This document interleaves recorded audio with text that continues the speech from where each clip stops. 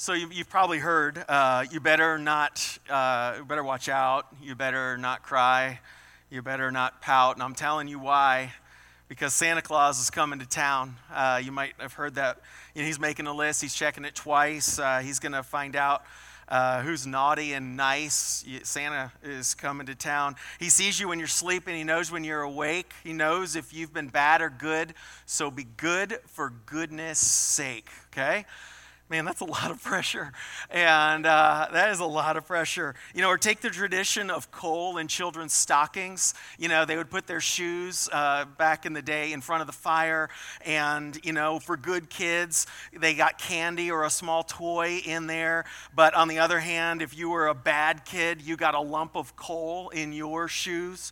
And, man, the naughtiness, the nice list, did I say NIST? The naughty list, the nice list, the world says good behavior and the way you live, your merit, that brings you blessing. That's the economy of Santa as well. Yet the gospel of God is much different than the message of the world. The kids already sang it about a divine conspiracy. Okay, you might not have caught those words, but a divine conspiracy, meaning that God flips the order of this world over. And in a sense, we deserve no good for Christmas. Verse 3 kind of says we deserve coal in our stocking, right? Verse 3, for we ourselves were once foolish, disobedient, led astray, slaves to various passions and pleasures, passing our days in malice and envy, hated by others and hating one another. The natural course of mankind is not that we behave well and God says, man, I need to bless you for that. Quite the opposite. The way the natural human heart lives is in opposition to God. And if we are treated according to the economy of Santa, we would all be getting coal in our stockings for Christmas. We deserve no good for Christmas in and of ourselves. Yet verse 4 has an amazing word in the scriptures, and it's the word but. We were this, but. It puts an opposition. Our world says, because you were good, you get blessed. The gospel says, in spite of your rebellion. The word but breaks in. It puts a stop or a contrast. God works in spite of our natural condition. And that's the good news of the gospel. It is not that you dress yourself up, you become acceptable so that God will show his favor to you.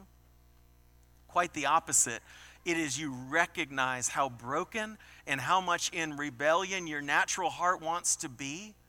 And in that submission and that surrender, there you find the grace of God. It's not your goodness that gets God's favor. It's your recognition of your sin, of your rebellion, your brokenness, and your desperate need of him.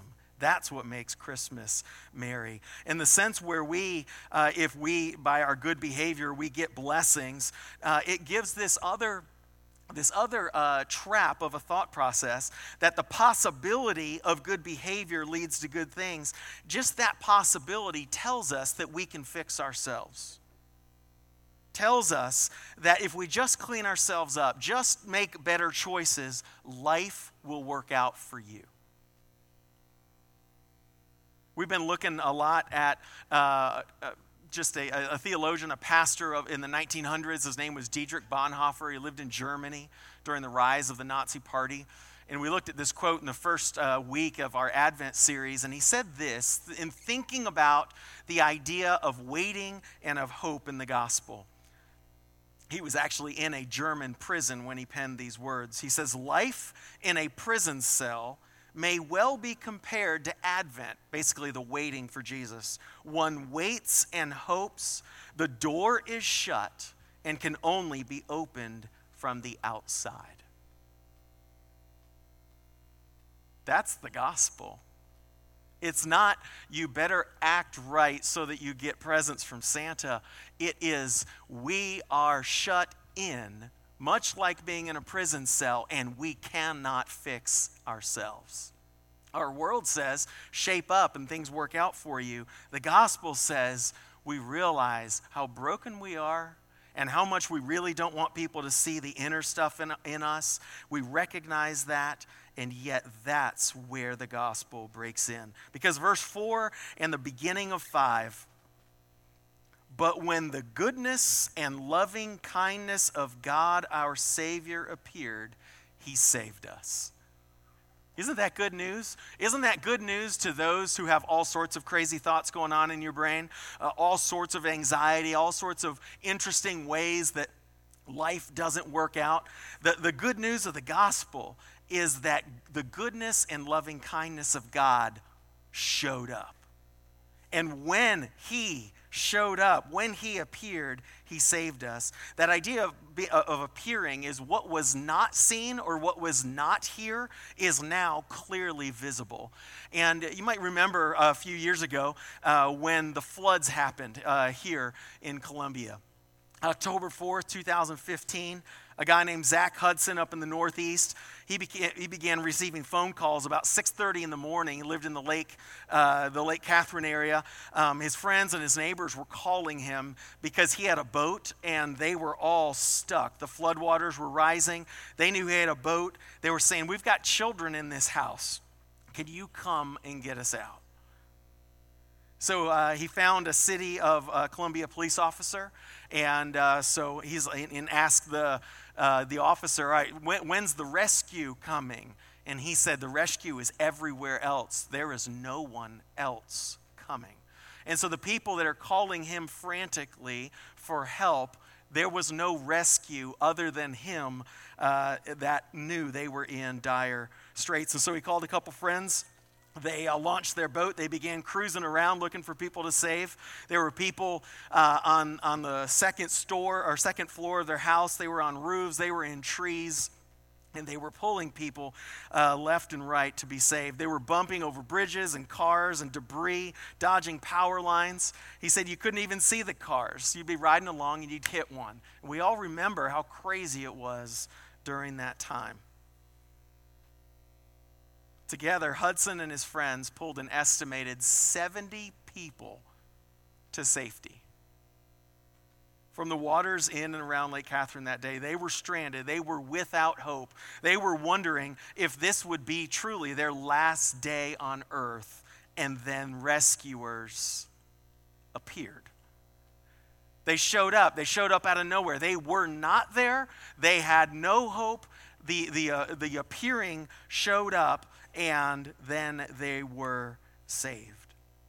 The rescues were going on all over the city, but these people in particular, unless these few men had given their time and put their boat in the water, they would not have been saved. Christmas is about God appearing to save us. I love that verse. When the goodness and loving kindness of God appeared, he saved us. The goodness and kindness and love of God, though, don't miss that it's personified in a person. It is he. That he saved us. He, the baby born in the manger, Jesus. Jesus is the kindness and the love of God. He comes to save those who were foolish, disobedient, led astray, slaves to various passions, pleasures, and it goes on in verse 3. That's why Jesus came. He came to save those who deserve coal in their stockings. And that's the good news of the gospel. He saved us not because of works done by us in righteousness, but according to his mercy. It's all about God's work and God's work of grace. He initiates. We received his gift of grace. He transforms us by his Spirit, and we are brought into a real and living hope. It's the work of God on behalf of people who verse 3 describes very well. The truth that God declares to us this Christmas is that little baby in the manger, he is our rescuer, he is our salvation, and he is our hope. Now, as I say that, I would imagine there are people in this room right now, maybe inwardly scoffing. Inwardly, maybe what Bonhoeffer goes on to say in one other place, He says, in that reality, a shaking of heads, perhaps even an evil laugh, must go through our old, smart, experienced, self-assured world when it hears the call of salvation of believing Christians. For a child has been born for us, a son is given. The reality is many in this world would say what we profess at Christmas, they would say, might be nonsense. But God's word is very clear and very evident in what it's proclaiming, is that the God of this universe, the living God, took on real flesh and real bone and broke into human history. And when God came as that little baby, lived a life that we could not live, died the death that we deserved, and then rose from the dead to conquer sin and death, that little baby is our hope. Are you trusting in yourself? Or are you trusting in a king that has broken in to this world? Because the gospel of Jesus, the real story of Christmas, is an upside down message. In order to conquer, Jesus humbled himself. In order to save, he endured and died himself. In order to give us hope, he confounds the wisdom of this world. The king has come. He broke in and was in the manger. Do you know his salvation, or are you living on your own merits? Let's pray. God, we just thank you for the message of Christmas. God, we thank you that the good news of the gospel is that you show your favor to people who don't have, it's not the ones that have their act together, it's the ones who are willing to admit their desperate need of a Savior. So, Father, thank you that you break in. Thank you that you took on flesh. Thank you that you understand how we walk and what we struggle with. Father, thank you that you are a Savior to your people.